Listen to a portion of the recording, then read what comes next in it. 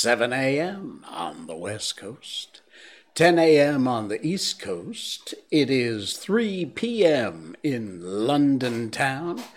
It's 11 o'clock at night in Kyoto, Japan, and here in Malaysia, it's 1964. I'm Jay Sheldon, and I'm not wearing pants.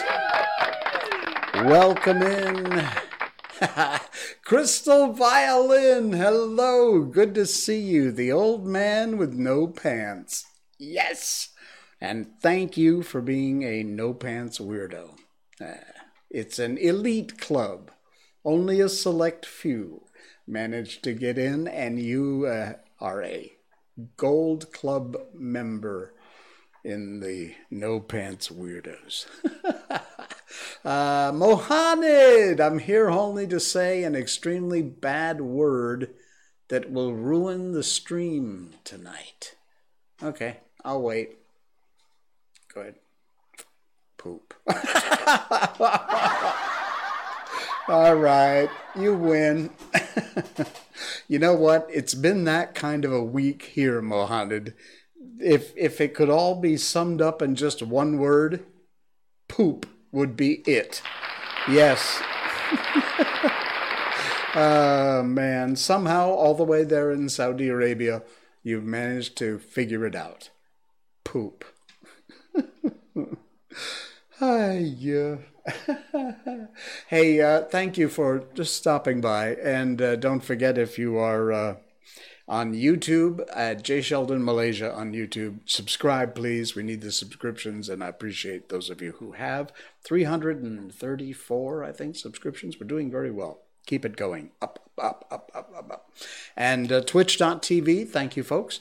Also listening in over at Twitch. And, of course, Facebook Live, where you can like and subscribe and share the broadcast. We also have on YouTube and on Facebook our Not Wearing Pants shorts, which is just little bits and segments. There's like 100 of them, at least, something like that. Little shorts, snippets, because our show is a bunch of collection of collated crap from the internet.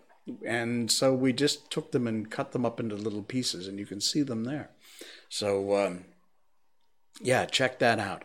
Mom didn't get the vax yet because she just didn't, I guess. At least that'll keep me out of school for a little bit. Okay, well, you guys go ahead and chit-chat if you want about that. That's fine. Let's see. We're going to do something about that tonight. A very funny piece I saw.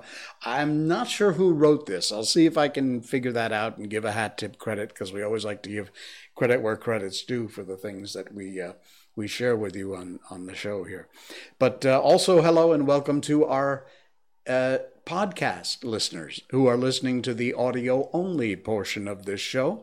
We are a podcast across all the platforms, Google Podcasts, Spotify, iTunes, Amazon, wherever you listen to your podcast. Search Jay Sheldon No Pants or I'm Not Wearing Pants.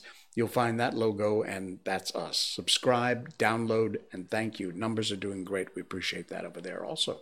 And if you would like to actually reach in your wallet, crack it open, and slip me a $5, you can do that on patreon.com. Just search Jay Sheldon, and you will find me at patreon.com and support the show. There's 3 different tier levels. The first one is just to support, and it's very minimal cost to you, but we really appreciate it. Every little bit helps. Second tier level, you get a little bonus of all of our books that we've read, all the classic books, cut out of the show and organized by chapters, or part 1, 2, 3, 4, 5. And it's like listening to an audiobook. It's just me reading all the chapters in the book. We're going to continue tonight, by the way, with the Jungle Book, and we are on the last chapter. One more chapter to go, and then we're done with the Jungle Book. Then we've got one short little single show book. It's a cute little children's book. You got to get the kids for this one. I know this show's on a little late for kids. Probably not here in Malaysia, because I see kids running around at 1 o'clock in the morning. But It's just going to take one show to do the whole book. It's a very short, cute little book. And we'll have that for you coming up after we finish the Jungle Book. So anyway, you can also find, once we finish the Jungle Book, and if you're on a second tier level at Patreon, you will find all of the Jungle Book that I've read over the past, it seems like 5 years. No, it's been a long book, but yeah. There we go. All right, what else? Oh, I know what we got. We got this. Miko Update. Miko Update! Yay! It's a very quick update tonight, but just wanted to share that she's actually not feeling very well. She was kind of refusing her food. She's always a little fussy eater. And I told you before about the hand feeding crap. Yeah, she's still doing that. But yeah, Miko is doing all right. She's better tonight. She's playing around with my other half downstairs. And seems to be feeling all right. But she refuses to eat today. She had a bit of... I'll just go ahead and say it because I always just go ahead and say things. She had a bit of diarrhea today. She threw up this morning.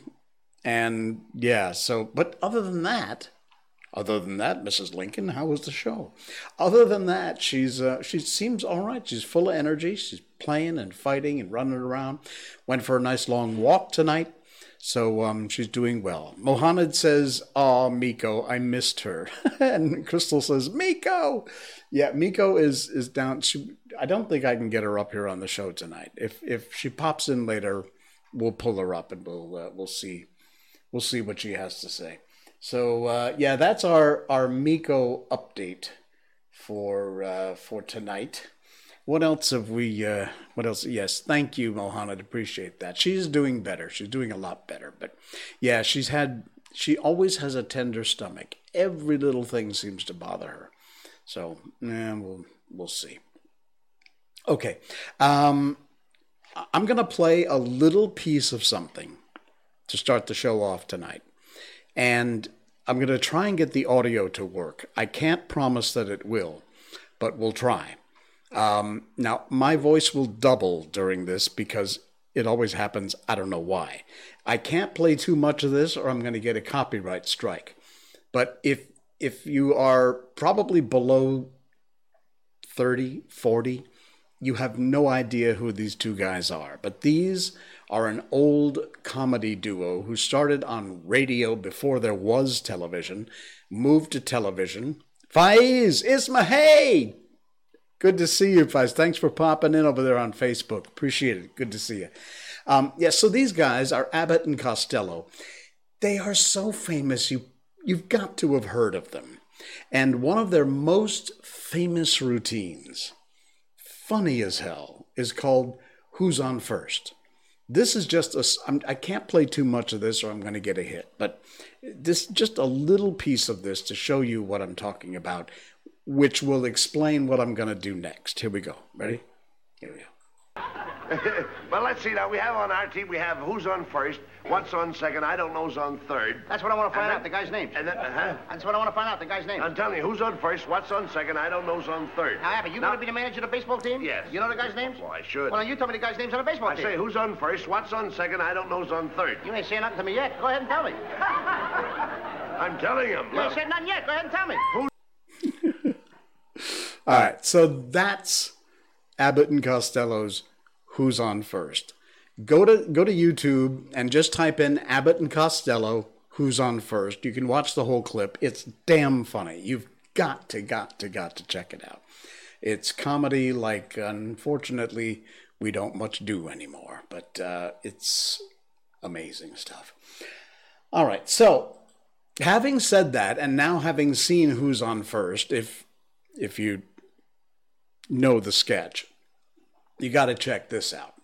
Because Bob Heaney, I'm going to guess he probably wrote this. No, it says copied from a friend. So I'm sorry, I can't give credit to who wrote it, but it's brilliant.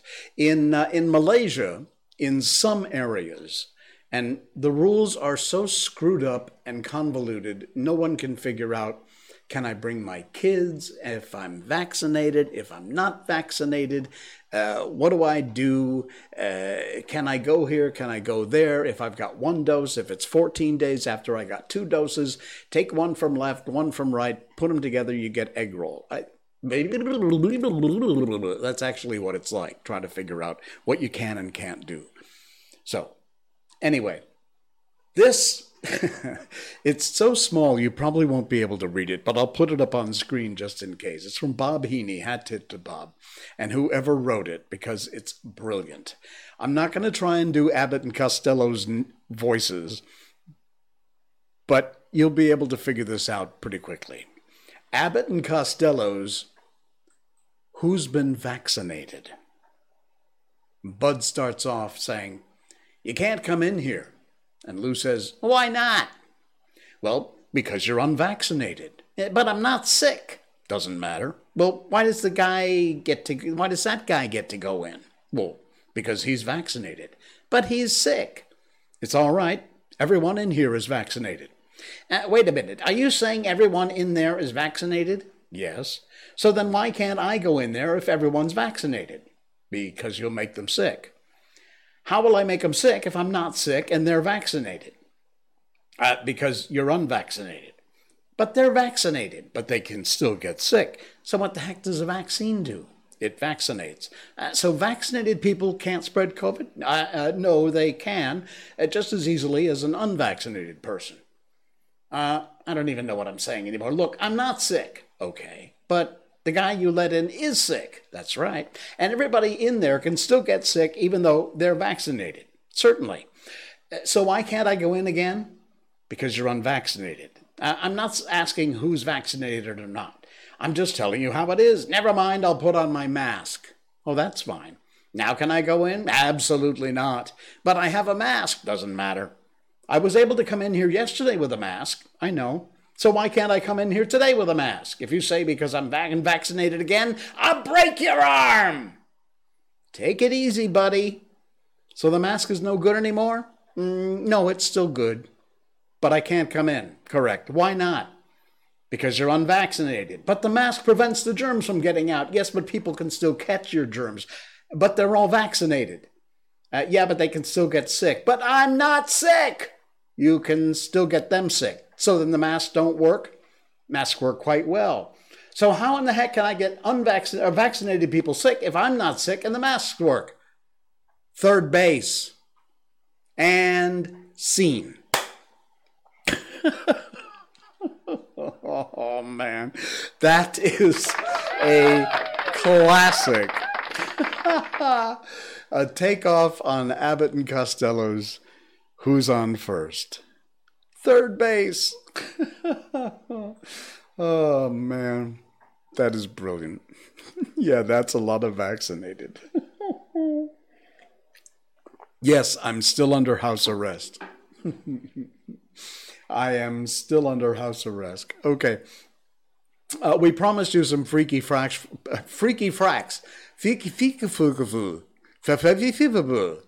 My mouth just stopped working, which for a voice talent is not a good thing to have happen.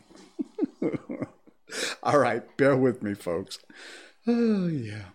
Okay, we promised you some freaky facts, and I've got one of them. But I will tell you that if you go to Amazing Humans and check out their website, mouth exec stopped working.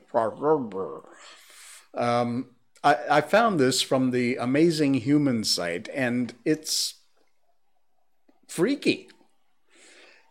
Listen, I don't know if you can read ahead. If you want to, go ahead. And by the way, if you're listening to the podcast, if you want to watch the video of our show, rumble.com/JSheldonNoPants. All of them are free. You can sign up for an account absolutely free. A lot of cool videos over there. Rumble.com. They are kicking YouTube's butt, by the way. We strongly encourage you to go to a site that does not censor, that does not use any form of censorship, and you can pretty much post what you want, including this weird-ass show. But, there's no reason for them to censor this show. Even YouTube doesn't censor my show, because I'm pretty milquetoast with that kind of crap. Occasionally, but, Anyway, making fun of the vaccines tonight. It might be a first for us. Anyway, so if you want, it's rumble.com/JSheldonNoPants, and free membership, doesn't cost you a dime, and we could use the subscriptions over there, so thank you for that. All right, here we go. In 2004, listen close, the Sri Lankan national handball team was visiting Germany for a sports exchange program when the entire team of 23 men disappeared. At first, organizers of the event thought that they'd gotten lost while they were jogging in the woods, and then a note was found saying they'd gone to France. Finally, they reported, "We now know they crossed into Italy. They even left their dirty laundry." And that is where the trail ended. The story gets weirder.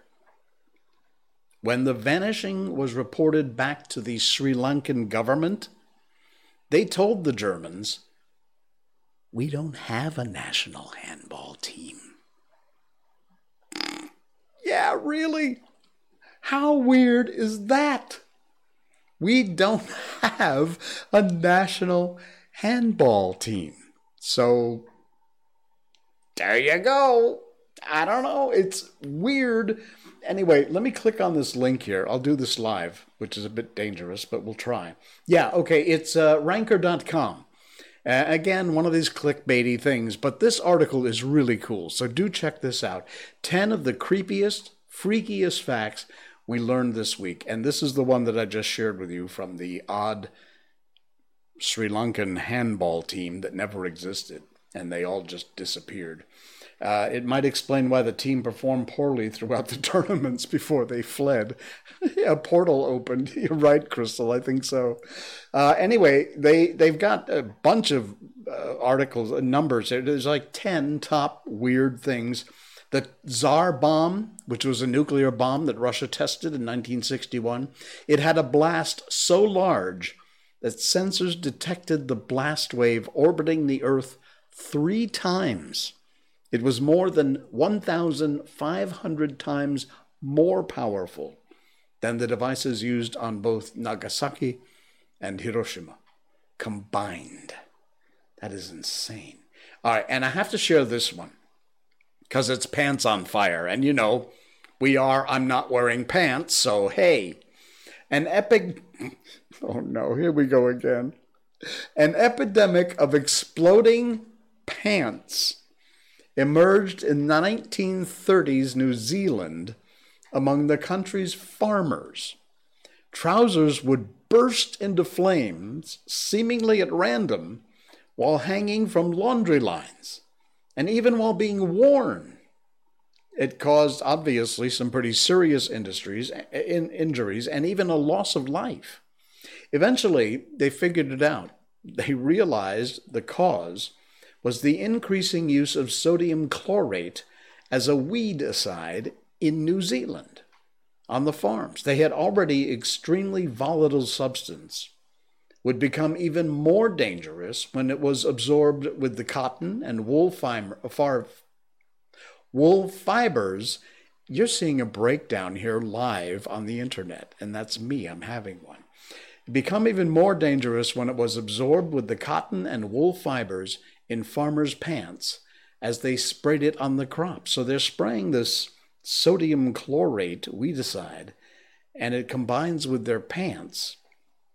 And once absorbed, a minor change in temperature was all it took, and the pants caught fire. Weird. Yeah. Anyway, this goes on and on and on. Check it out. Ranker.com is the site, and a hat tip to them for some very freaky things going on over there, including a disappearing handball team. All right, what else are we doing? This is quick, but I had to share it because I found it and I loved it. Again, Bashir Khan made this public post. It just kind of says it all, and it applies to so much these days. The problem is not people being uneducated. The problem is, they're just educated enough to believe what they've been taught, and not educated enough to question what they've been taught.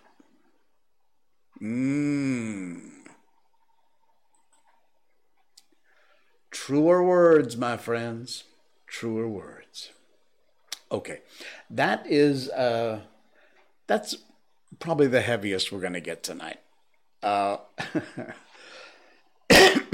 got to share this. Alvin, I hope you don't mind. I really hope you don't mind, Alvin. But it's a public post, so fair game. If you'd made it private or friends only, I'd say I'm pretty smart. Good for you, Crystal. If you'd made this friends only or private post, I wouldn't share it, of course, respect. But it's a public post. Anyone, even if you're not on Facebook, can see this. So I got to share it because it's the coolest thing. We love this. Let's make an 80s mixtape. Now, I realize a lot of you were not even born in the 80s. Some of you were just born, maybe halfway through the 80s. I was in my 30s in the 80s. Yeah, I'm just that old. Okay, 20s and 30s. Somewhere around there. I don't want to figure it out. I was an adult in the 80s, okay? I was in radio in the 80s. I was playing a lot of these songs on the radio back in the 80s. And so this is the coolest idea. I'll add 90s rap and then lie and say it's 80s rap. So Alvin posts this thing that it's got a picture of an old cassette player. Yeah, some of you are saying, what's a cassette? And it says, let's make a 1980s mixtape. Everybody add a song. And so they began. People started posting YouTube videos. I can't play them because I'll get copyright strikes. But these are great. What a kickback. This is such a cool thing. England Dan and John Ford Coley, Broken Hearted Me. John Hammer, Crockett's theme from Miami Vice. That's a cool one. Seals and Crofts. I love Seals and Crofts. I haven't listened to them. Man, Summer Breeze makes me feel fine. Good song. Windflowers. Sweet Dreams, the Eurythmics. This is a cool mixtape. Laurie Anderson, Oh Superman. Evergreen, From a Star is Born. These are great. Bette Midler, The Rose, also from the 80s. Culture Club, Do You Really Want to Hurt Me? I met Boy George once. He was a cool guy, very cool guy. He was DJing in Key West when I lived there. Let's see. Andy Gibb, I Just Want to Be Your Everything. Open Up Your Heaven. Man, that's a good tune. What else have we got? Duran Duran, Girls on Film. Yes. Peter Gabriel, Don't Give Up with Kate Bush. Oh, what a song. That gets me right in the feels every time. That is a brilliant song. The Romantics, Talking in Your Sleep. REO's Speedwagon, Keep on Loving You. I used that in my very first feature film. Paul Simon, You Can Call Me Al with Chevy Chase in the music video. That is a cool one. Oh, man, you can call it Tears for Fears, Mad World. Wham! Last Christmas. Yep. Heart, Alone. I love Heart. You cannot go wrong listening to some Heart. We Are Singapore. The 1987 theme song from the NDP. What the hell is that? Madonna, La Isla Bonita. Another great song. Enya, Orinoco Flow. Brilliant tune. Imagine, Just an Illusion. David Soul, I thought that was the 70s. Don't Give Up on Us. Don't give up on us, baby. Maybe it was the 80s. Of course, I had to put my 2 cents in, and I had to, of course, add this. Rick Astley, Never Gonna Give You Up. Yeah! Never gonna give you up. The list goes on and on, but what a great mixtape. This truly would make an excellent mixtape. This is such a cool idea. So there you go. Thank you, Alvin, for sharing that. And that was brilliant. Really, Really cool. Really good idea. I think I'm going to post that on, I'm going to steal your idea of, and I'll post it on my Facebook page and see what else people come up with. That's a really cool thing. I love that. All right, what else we got? One or two more little things here. No big deal, but yeah. I love this one. This is cool. My friend Eddie from Thailand. It's just a little short saying, but it's meaningful, and I think I wanted to share it with you, so I'm going to do that now. Thank you, Eddie. It says, if you're like me, you've spent your life, no matter where you are or who you're amongst, thinking, I'm not one of you. It's at times like these when I realize I was created this way for times just like now. And I'm so grateful that I don't fit or belong to a world gone mad. Well said, my friend. Well said. Indeed. I love Killer Queen by Queen. Yeah, some Queen stuff on that mixtape would be an excellent idea. Really good. Really, really good. Okay, another website, actually a Facebook page called Have You Ever Been So Lonely? I know it's a weird name for a Facebook page, but they share some really cool stuff. And this is from Stacy Martin. I don't know who Stacy Martin is. I assume some sort of writer because she wrote something very nice. And this is it. I was told what was important before I had a chance to decide what was important to me. I was given a religion before I could decide in what it was I wanted to believe. I was told who was in power before I had a chance to decide the type of system I thought should lead. I was given a social class before I had a chance to decide to class myself as I deemed. I was told what was already impossible before I had a chance to decide what it is I'd like to dream. I've been told since day one what it's all supposed to mean, but I've had the chance to decide, and it's not what it once seemed. Again, truer words. Stacy Martin, thank you very much for that. Brilliant, brilliant, brilliant. Really, really nice. Cool beans. All right. How about that? Well, my friends, it's time that we move on and up and get ourselves into some classic literature. Hang on. I thought that wouldn't unmute for a minute, but it did. All right, where are we going? Here we go. Mr. Producer, that's also me. Here we go. Let's get the slides up there, shall we? Yeah, we're doing the Jungle Book, and we've been doing the Jungle Book for what seems like a year and a half. It's a long book that Rudyard Kipling wrote back in 1894, but a good one. Absolutely nothing like the film, but we've found that out over Peter Pan, Alice in Wonderland, The Wizard of Oz, how different the original books are, which is another cool thing. And one of the reasons I love reading these because they are so different. You can see where the films or the writers of the films got their ideas from. But to put all of that into a 90-minute or maybe 2-hour film, obviously, they made a lot of cuts and edits and changes to the original books, but we're doing the original classics. They're in the public domain, and we want to thank Gutenberg.org, where you'll find all these books, fantastic books. And one more thing I just want to let you know. I'm going to reveal it now, if you're still with me. But after we're done with the Jungle Book, we're going to do Peter Cottontail. It's such a cute little story. It's a very short story. It'll only take one stream. We'll read the whole thing all the way through. We've got all the pictures from the original book. And I'm going to do Peter Cottontail coming up after we're done with the Jungle Book. Whenever that is, if it's tonight or the next night, I think either tonight or the next night, we will finish. But yeah, Crystal, you're right. I always wondered what happens to Mowgli at the end of the Disney movie, the animated one.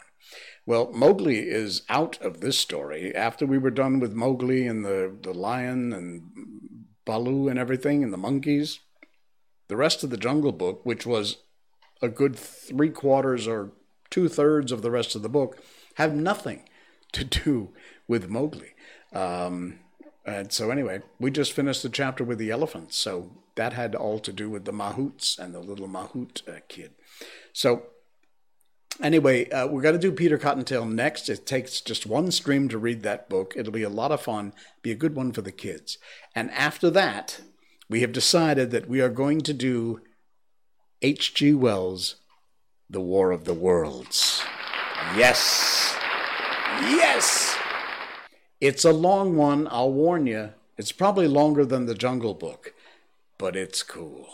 Again, varies a lot from the film, but it's really so well written. If you've never read the original War of the Worlds, must listen up for this. We're going to do that. So we'll have one little mini book, and then we'll get into H.G. Wells' The War of the Worlds, which will be coming up. All right now it is time to get into and head towards the ending of Rudyard Kipling's The Jungle Book. And this starts this chapter called Her Majesty's Servants. And it always starts a chapter with a little poem. You can work it out by fractions or by simple rule of 3. But the way of Tweedledum is not the way of Tweedledee. You can twist it, you can turn it, you can plait it till you drop. But the way of Pilly Winkies, not the way of Winky Pop. It had been raining heavily for 1 whole month, raining on a camp of 30,000 men, thousands of camels, elephants, horses, bullocks, and mules all gathered together at a place called Rawalpindi to be reviewed by the Viceroy of India. He was receiving a visit from the Emir of Afghanistan, a wild king of a very wild country. This was 1894 when this was written. The Emir had brought with him for a bodyguard 800 men and horses who had never seen a camp or a locomotive before in their lives. Savage men and savage horses from somewhere at the back of Central Asia. Every night, a mob of these horses would be sure to break their heel ropes and stampede up and down the camp, through the mud in the dark, or the camels would break loose and run about and fall over the ropes of the tents, and you can imagine how pleasant that was for men trying to sleep. My tent lay far away from the camel lines, and I thought I was safe. But one night, a man popped his head in and shouted, "Get out, quick! They're coming! My tent is gone!" I knew who they were, so I put on my boots and waterproof and scuttled out into the slush. Little Vixen, my fox terrier, went out through the other side, and then there was a roaring and a grunting and bubbling, and I saw the tent cave in, as the pole snapped and began to dance about like a mad ghost. A camel had blundered into it, and wet and angry as I was, I could not help but laugh. Then I ran on because I did not know how many camels might have gotten loose, and before long I was out of sight of the camp and plowing my way through the mud. At last I fell over the tail end of a gun, and by that I knew I was somewhere near the artillery lines where the cannon were stacked at night. As I did not want to plouter about any more in the drizzle and dark, I put my waterproof over the muzzle of one gun and made a sort of wigwam with 2 or 3 rammers that I found and lay along the tail of another gun, wondering where Vixen had to go and where I might be. And just as I was getting ready to go to sleep, I heard a jingle of harness and a grunt, and a mule passed me, shaking his wet ears. He belonged to a screw-gun battery, for I could hear the rattle of the straps and rings and chains and things on his saddle-pad. The screw-guns are tiny little cannons made in 2 pieces. They're screwed together when the time comes to use them. They're taken up mountains or anywhere that a mule can find a road, and they're very useful for fighting in rocky country. Now, behind the mule there was a camel, with his big soft feet squelching and slipping in the mud, and his neck bobbing to and fro like a strayed hen's. Well, luckily I knew enough of beast language, not wild beast language, but camp beast language, of course, from the natives, to know what he was saying. He must have been the one that flopped into my tent, for he called to the mule, "What shall I do? Where shall I go? I've fought with a white thing that waved, and it took a stick and hit me on the neck." That was my broken tent pole, and I was very glad to know it. "Shall we run on?" "Oh, it was you," said the mule. "You and your friends that have been disturbing the camp. All right, you'll be beaten for this in the morning, but I may as well give you something on account now." I heard the harness jingle as the mule backed and caught the camel 2 kicks in the rib that rang like a drum. "Another time," he said, "you'll know better than to run through a mule battery at night shouting 'Thieves and fire!' Sit down and keep your silly neck quiet." The camel doubled up, camel fashion, like a 2-foot rule, and sat down whimpering. There was a regular beat of hoofs in the darkness, and a big troop horse cantered up as steadily as though he were on parade, jumped the gun tail, and landed close to the mule. "It's disgraceful," he said, blowing out his nostrils. "Those camels have racketed through our lines again. 3rd time this week. How's a horse to keep his condition if he isn't allowed to sleep? Who's here?" "I'm the breech-piece mule of No. 2 gun of the 1st Screw Battery," said the mule. "And the other's one of your friends." He waked me up, too. "Who are you?" "No. 15, E Troop, 9th Lancers. Dick Cunliffe's horse. Stand a little over there." "Oh, beg your pardon," said the mule. "It's too dark to see much. Aren't these camels too sickening for anything? I walked out of my lines to get a little peace and quiet here." "My Lord," said the camel humbly, "we dreamed bad dreams in the night, and we were very much afraid. I'm only a baggage camel of the 39th Native Infantry, and I'm not as brave as you are, my lords." "Then why didn't you stay and carry baggage for the 39th Native Infantry instead of running all around the camp?" said the mule. "Oh, they were very bad dreams," said the camel. "I am sorry. Listen, what is that? Shall we run on again?" "Sit down," said the mule, "or you'll snap your long stick legs between the guns." He cocked one ear and listened. "Bullocks," he said. "Gun bullocks. On my word, you and your friends have waked the camp very thoroughly. Takes a good deal of prodding to put up a gun bullock."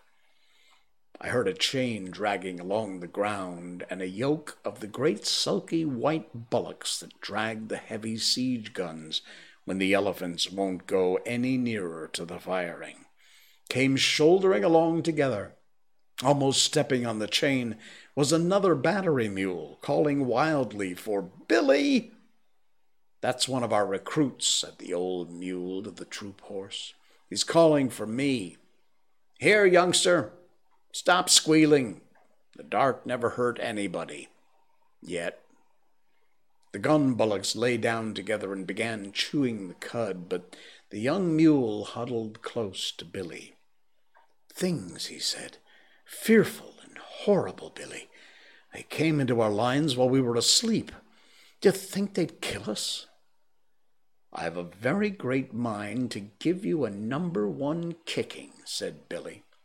"The idea of a 14-hand mule with your training disgracing the battery before this gentleman." "Gently, gently," said the troop horse. "Remember, they're always like this to begin with. The first time I ever saw a man, it was in Australia when I was a 3-year-old. I ran for half a day, and if I'd seen a camel, I should have been running still." Nearly all our horses for the English cavalry were brought to India from Australia, and are broken in by the troopers themselves. "True enough," said Billy. "Stop shaking, youngster. The first time they put the full harness with all its chains on my back, I stood on my forelegs and kicked every bit of it off. I hadn't learned the real science of kicking then, but the battery said they had never seen anything like it. But this wasn't harness or anything that jingled," said the young mule. "You know, I don't mind that now, Billy. It was things like trees. They fell up and down the lines and bubbled, and my head rope broke. And I couldn't find my driver, and I couldn't find you, Billy, so I ran off with these gentlemen." Said Billy. "As soon as I heard the camels were loose, I came away on my own account. When a battery, a screw-gun mule, calls gun bullocks, gentlemen, he must be very badly shaken up.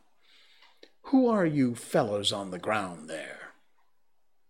The gun bullocks rolled their cuds and answered both together, "The 7th yoke of the 1st gun of the big gun battery. We were asleep when the camels came, but when we were trampled on, we got up and walked away. Better to lie quiet in the mud than to be disturbed on good bedding. We told your friends here that he was nothing to be afraid of, but he knew so much that he thought otherwise. Wah!" And they went on chewing. "That comes of being afraid," said Billy. "You get laughed at by gun bullocks. I hope you like it, young'un." The young mule's teeth snapped, and I heard him say something about not being afraid of any beefy old bullock in the world. But the bullocks only clicked their horns together and went on chewing. "Now, don't be angry after you've been afraid. That is the worst kind of cowardice," said the troop horse. "Anybody can be forgiven for being scared in the night, I think, if they see things they don't understand. We've broken out of our pickets again and again, 450 of us, just because a new recruit got to telling tales of whip snakes at home in Australia till we were scared to death of the loose ends of our head ropes." "That's all very well in camp," said Billy. I'm not above stampeding myself for the fun of the thing, but when I haven't been out for a day or two. But what do you do on active service?" "Oh, that's quite another set of new shoes," said the troop horse. "Dick Cunliffe's on my back then and drives his knees into me, and all I have to do is watch where I'm putting my feet, and to keep my hind legs well under me, and to be bridle-wise." "What's bridle-wise?" said the young mule. "By the blue gums of the black blocks," snorted the troop horse, "do you mean to say you aren't taught to be bridle-wise in your business? How can you do anything unless you can spin round at once when the rein is pressed on your neck? It means life or death to your man, and of course that's life or death to you. Get round with your hind legs under you the instant you feel the rein on your neck. If you haven't room to swing round, Rear up a little and come round on your hind legs. That's being bridle-wise." "Oh, we aren't taught that way," said Billy the mule stiffly. "We're taught to obey the man at our head. Step off when he says so, and step in when he says so. I suppose it comes to the same thing. Now, with all this fine fancy business and rearing, which must be very bad for your hocks, what do you do?" "Well, that depends," said the troop horse. "Generally, I have to go in among a lot of yelling, hairy men with knives, long, shiny knives, worse than the farrier's knives, and I have to take care that Dick's boot is just touching the next man's boot without crushing it. I can see Dick's lance to the right of my eye, and I know I'm safe. I shouldn't care to be the man or the horse that stood up to Dick and me when we're in a hurry." "Don't the knives hurt?" said the young mule. "Well, I got one cut across the chest once, but that wasn't Dick's fault.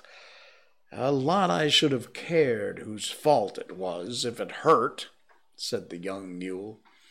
"Oh, you must," said the troop horse.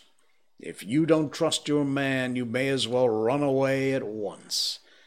That's what some of our horses do, and I don't blame them. As I was saying, it wasn't Dick's fault. The man was lying on the ground, and I stretched myself not to tread on him, and he slashed up at me. Next time I have to go over a man lying down, I shall step on him hard." Said Billy. "It sounds very foolish. Knives are dirty things at any time. The proper thing to do is to climb up a mountain with a well-balanced saddle. Hang on by all 4 feet and your ears too, and creep and crawl and wriggle along till you come out hundreds of feet above anyone else, out on a ledge where there's just enough room for your hoofs. Then you stand still and keep quiet. Never ask a man to hold your head, young'un. Keep quiet while the guns are being put together. Then you watch the little poppy shells drop down over the treetops, ever so far down below." "Don't you ever trip?" said the troop horse. "Well, they say when a mule trips, you can split a hen's ear," said Billy. "Now and again, perhaps a badly packed saddle will upset a mule, but it's very seldom. I wish I could show you our business. It is beautiful. Why, it took me 3 years to find out what men were driving at. The science of the thing is never show up against the skyline, because if you do, you may get fired at. Remember that, young'un. Always keep hidden as much as possible, even if you have to go to a mile out of your way. I lead the battery when it comes to that sort of climbing." "Fired at without the chance of running into the people who are firing?"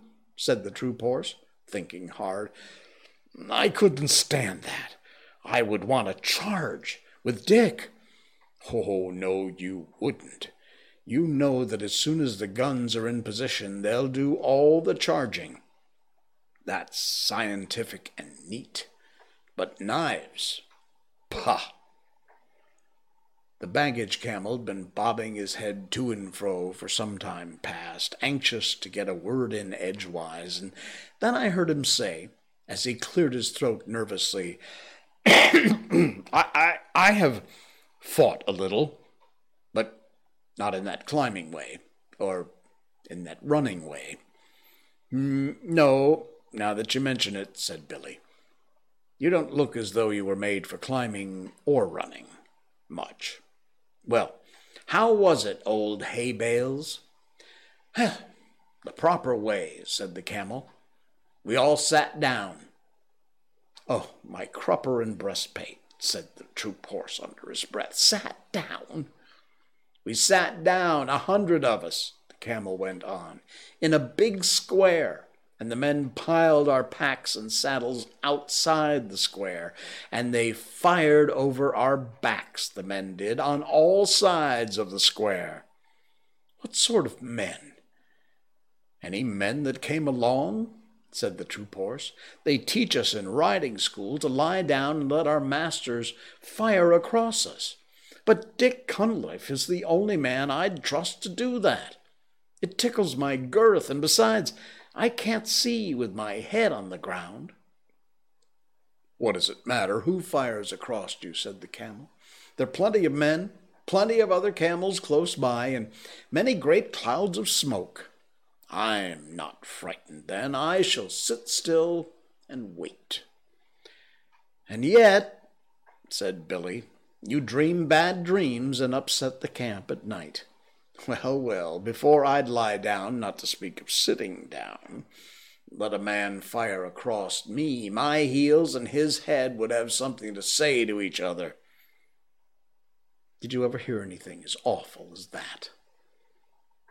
There was a long silence, and then one of the gun bullocks lifted up his big head and said, "This is very foolish indeed. There's only one way of fighting." "Go on," said Billy. "Please don't mind me. I suppose you fellows fighting standing on your tails." "Only one way," said the two together. They must have been twins. This is that way. To put all 20 yoke of us to the big guns as soon as Two Tails trumpets. Two Tails is camp slang for the elephant. "What does Two Tails trumpet for?" said the young mule. "To show he's not going any nearer to the smoke on the other side. Two Tails is a great coward. Then we tug the big gun all together. Hey-ya, hula, hoo-ya, hulu. We climb like cats, not like calves. We go across a level plain, 20 yoke of us, till we're unyoked again. And we graze while the big guns talk across the plain to some town with mud walls, and pieces of the wall will fall out, and the dust goes up as though many cattle were coming home." "Oh, and you choose that time for grazing," said the young mule. "That time or any other. Eating's always good. We eat till we're yoked up again and tug the gun back to where Two Tails is waiting for it. Sometimes there are big guns in the city that speak back, and some of us are killed. And then there is all the more grazing for those of us that are left. This is fate. Nonetheless, Two Tails is a great coward. That is the proper way to fight. We're brothers from Happer. Our father was a sacred bull of Shiva. We have spoken." "Well, I have certainly learned something tonight," said the troop horse. "Do you gentlemen of the screw gun battery feel inclined to eat when you're being fired at with big guns and Two Tails is behind you?" "About as much as we feel inclined to sit down and let men sprawl all over us or run into people with knives." "I never heard of such stuff. A mountain ledge, a well-balanced load, a driver you can trust to let you pick your own way, and I'm your mule. But the other things?" "No," said Billy, with a stamp of his foot. "Of course," said the troop horse. "Everyone is not made the same way. I can quite see that your family on your father's side would fail to understand a great many things."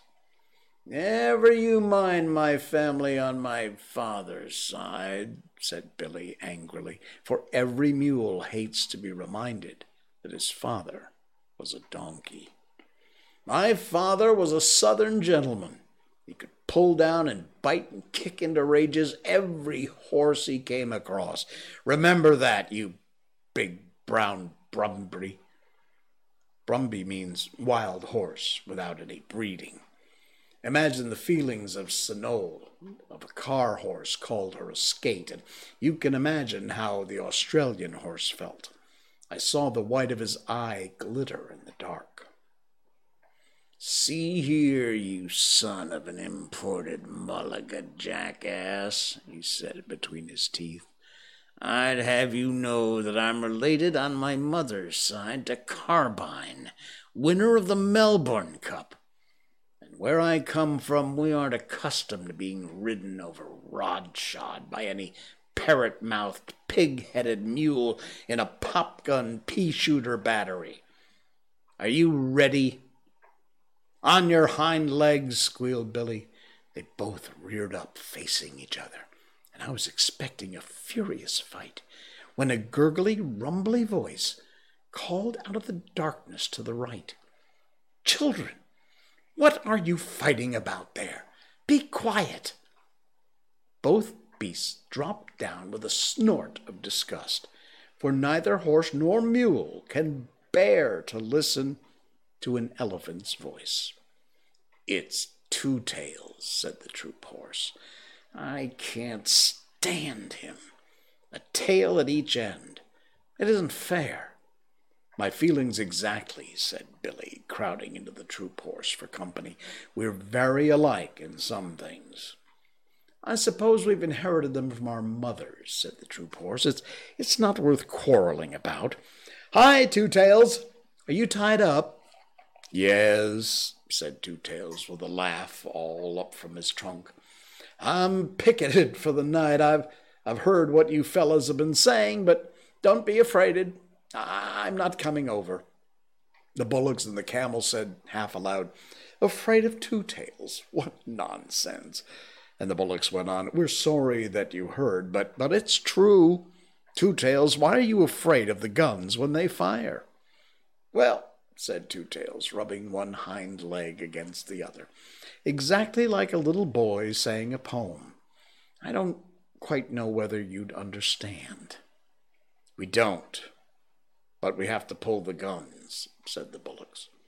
I know it, and I know you are a good deal braver than you think you are. But it's different with me. My battery captain called me pachydermatous anachronism the other day. That's another way of fighting, I suppose, said Billy, who was recovering his spirits. You don't know what that means, of course, but I do. It means betwixt and between, and that is just where I am. I can see inside my head what will happen when a shell bursts, and you bullocks can't.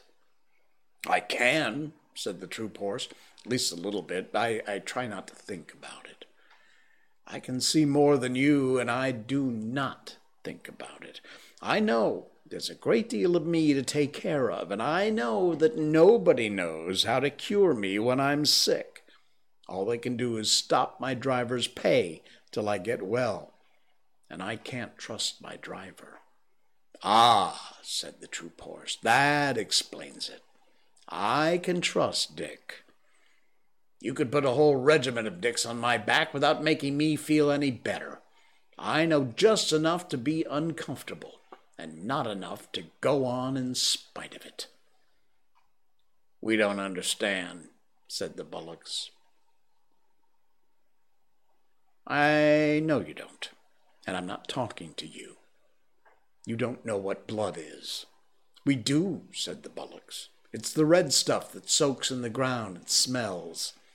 The troop horse gave a kick and a bound and a snort. Don't talk of it, he said. I can smell it now, just thinking of it.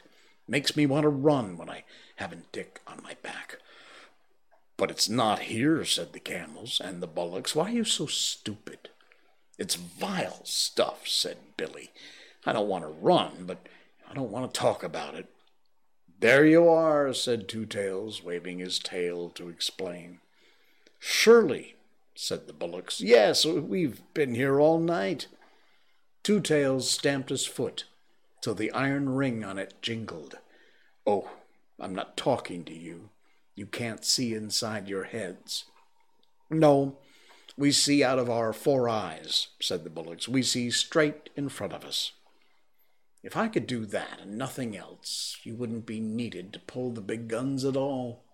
If I was like my captain, he can see things inside his head before the firing begins, and he shakes all over.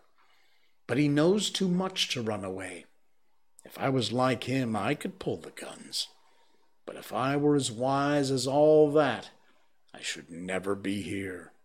I should be a king in the forest, as I used to be, sleeping half the day and bathing when I liked. I haven't had a good bath for a month. "Oh, that's all fine," said Billy, "but giving a thing a long name doesn't make it any better." Said the troop horse. "I think I understand what Two-Tails means." "You'll understand better in a minute," said Two-Tails angrily. "Now you just explain to me why you don't like this." He began trumpeting furiously at the top of his trumpet. "Stop that!" said Billy and the troop horse together. I could hear them stamp and shiver. An elephant's trumpeting is always nasty, and especially on a dark night. "I shan't stop," said Two-Tails. "Won't you explain that, please? Hrumph, frump, fra!" And he suddenly stopped, and I heard a little whimper in the dark, and I knew that Vixen had found me at last.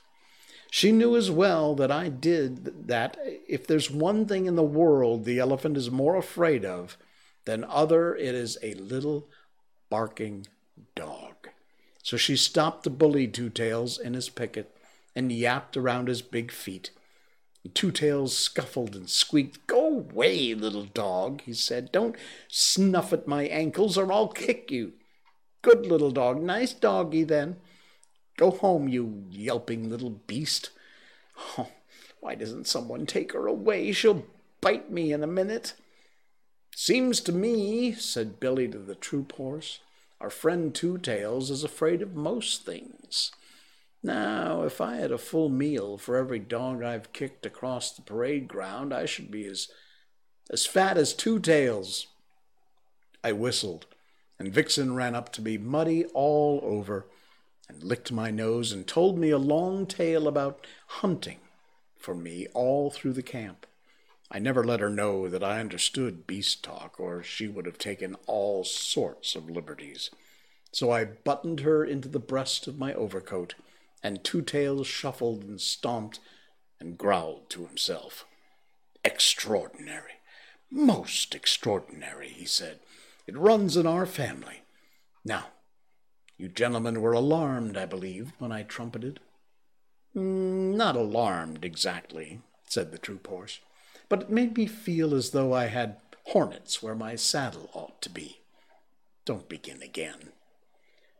"I'm frightened of a little dog, and the Campbell here is frightened by bad dreams in the night. It's very lucky for us that we haven't all got to fight in the same way," said the troop horse. "What I want to know," said the young mule, who'd been quiet for a long time, "what I want to know is, why do we have to fight at all?" "'Cause we're told to," said the troop horse, with a snort of contempt. "Orders," said Billy the mule, and his teeth snapped. "Hook-'em high." "It's an order," said the camel with a gurgle, and Two-Tails and the bullocks repeated, "Hook-'em high." "Yes, but who gives the orders?" said the recruit mule. "The man who walks at your head, or sits on your back, or holds the noose rope, or twists your tail," said Billy and the troop horse, and the camel, and the bullocks, one after the other. "But who gives them the orders?" "Now you want to know too much, young'un," said Billy, "and that is one way of getting kicked. All you have to do is obey the man at your head and ask no questions." "It's quite right," said Two-Tails. "I can't always obey because I'm betwixt and between, but Billy's right. Obey the man next to you who gives the order, or you'll stop all the battery, besides getting a thrashing." The gun bullocks got up to go. "Morning's coming," they said. "We'll go back to our lines. It's true that we only see out of our eyes, and we're not very clever, but still, we are the only people tonight who've not been afraid. Good night, you brave people." Well, nobody answered, and the horse troop said, to change the conversation, "Where's that little dog?" "A dog means a man somewhere about." "Here I am," yapped Vixen, "under the tail gun with my man. You big blundering beast of a camel, you upset our tent. My man is very angry." "Phew," said the bullocks. "He must be white." "Of course he is," said Vixen. You suppose I'm looked after by a black bullock driver?" "Pooh," said the bullocks. "Let us get away quickly." They plunged forward in the mud and managed somehow to run their yoke on the pole of an ammunition wagon, where it jammed. "Now you've done it," said Billy calmly. "Don't struggle. You're hung up till daylight. What on earth is the matter?"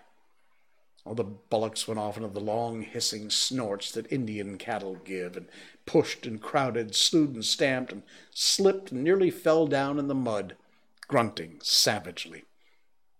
"You'll break your neck in a minute," said the troop horse. "And what's the matter with white men? I live with 'em." "They eat us." "Pull," said the near bullock. The yoke snapped with a twang, and they lumbered off together. I never knew before what made Indian cattle so scared of Englishmen. We eat beef, a thing that no cattle driver touches. And of course, the cattle do not like it. May I be flogged with my own pad chains. Who'd have thought of two big lumps like those losing their heads, said Billy. And never mind. I'm going to look at this man. Most of the white men I know have things in their pockets, said the troop horse. I'll leave you then. I can't say I'm over fond of 'em myself. Besides, white men who haven't a place to sleep are in more than likely to be thieves, and I've a good deal of government property on my back. Come along, young'un. We'll go back to our lines. Good night, Australia. See you on parade tomorrow, I suppose. Good night, old hay bale. Try to control your feelings, won't you? Good night, Two Tails. And if you pass us on the ground tomorrow, don't trumpet. It spoils our formation.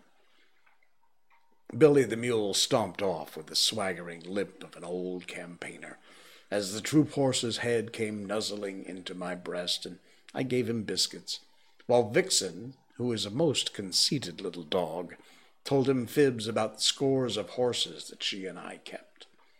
I'm coming to the parade tomorrow in my dog cart, she said. Where will you be? On the left hand of the second squadron. I set the time for all my troop, little lady, he said politely. And now I must go back to Dick. My tail's all muddy, and he'll have 2 hours' hard work dressing me for the parade.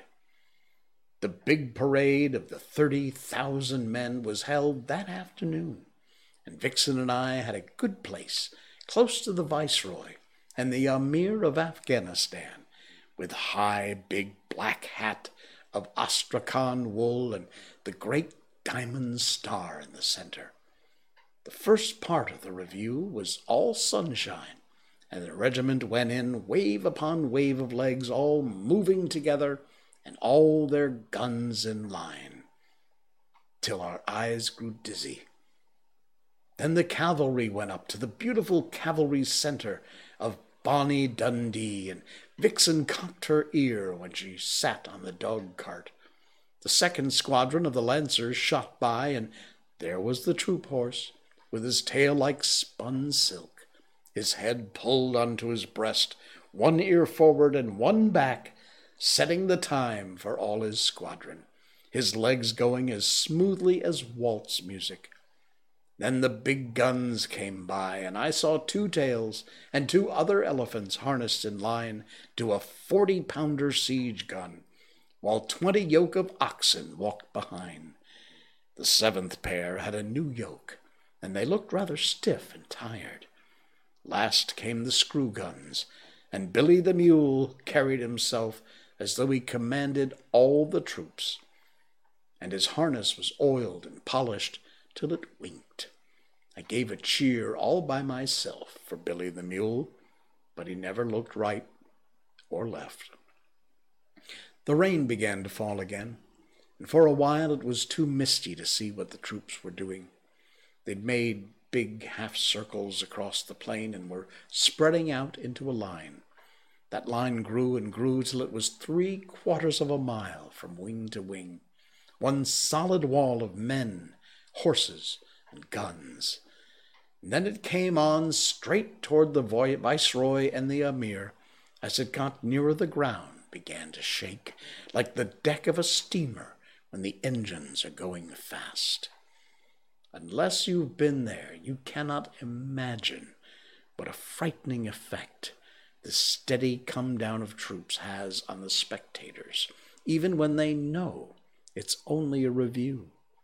I looked up at the Emir. Up till then he had not shown the shadow of a sign of astonishment or anything else. But now his eyes began to get bigger and bigger, and he picked up the reins on his horse's neck and looked behind him. For a minute it seemed as though he were going to draw his sword and slash his way out through the Englishmen and women of the carriages in the back. Then the advance stopped dead. The ground stood still, and the whole line saluted, and 30 bands began to all play together. That was the end of the review, and the regiments went off to their camps in the rain, and an infantry band struck up with "The animals went in 2 by 2, hurrah! The animals went in 2 by 2, the elephant and the battery mule, and they all got into the ark for to get out of the rain." And then I heard an old, grizzled, long-haired Central Asian chief, who'd come down with the Emir, asking questions of a native officer. Now, he said, in what manner was this wonderful thing done? And the officer said, an order was given, and they obeyed. But are the beasts as wise as the men? Asked the chief. They obey, as men do. Mule, horse, elephant, bullock, he obeys his driver, and the driver his sergeant, and the sergeant his lieutenant, and the lieutenant his captain, and the captain his major, and the major his colonel, and the colonel his brigadier, commanding 3 regiments, and the brigadier the general, who obeys the viceroy, who is the servant of the empress. Thus it is done. Would it were so in Afghanistan, said the chief, for there we obey only our own wills.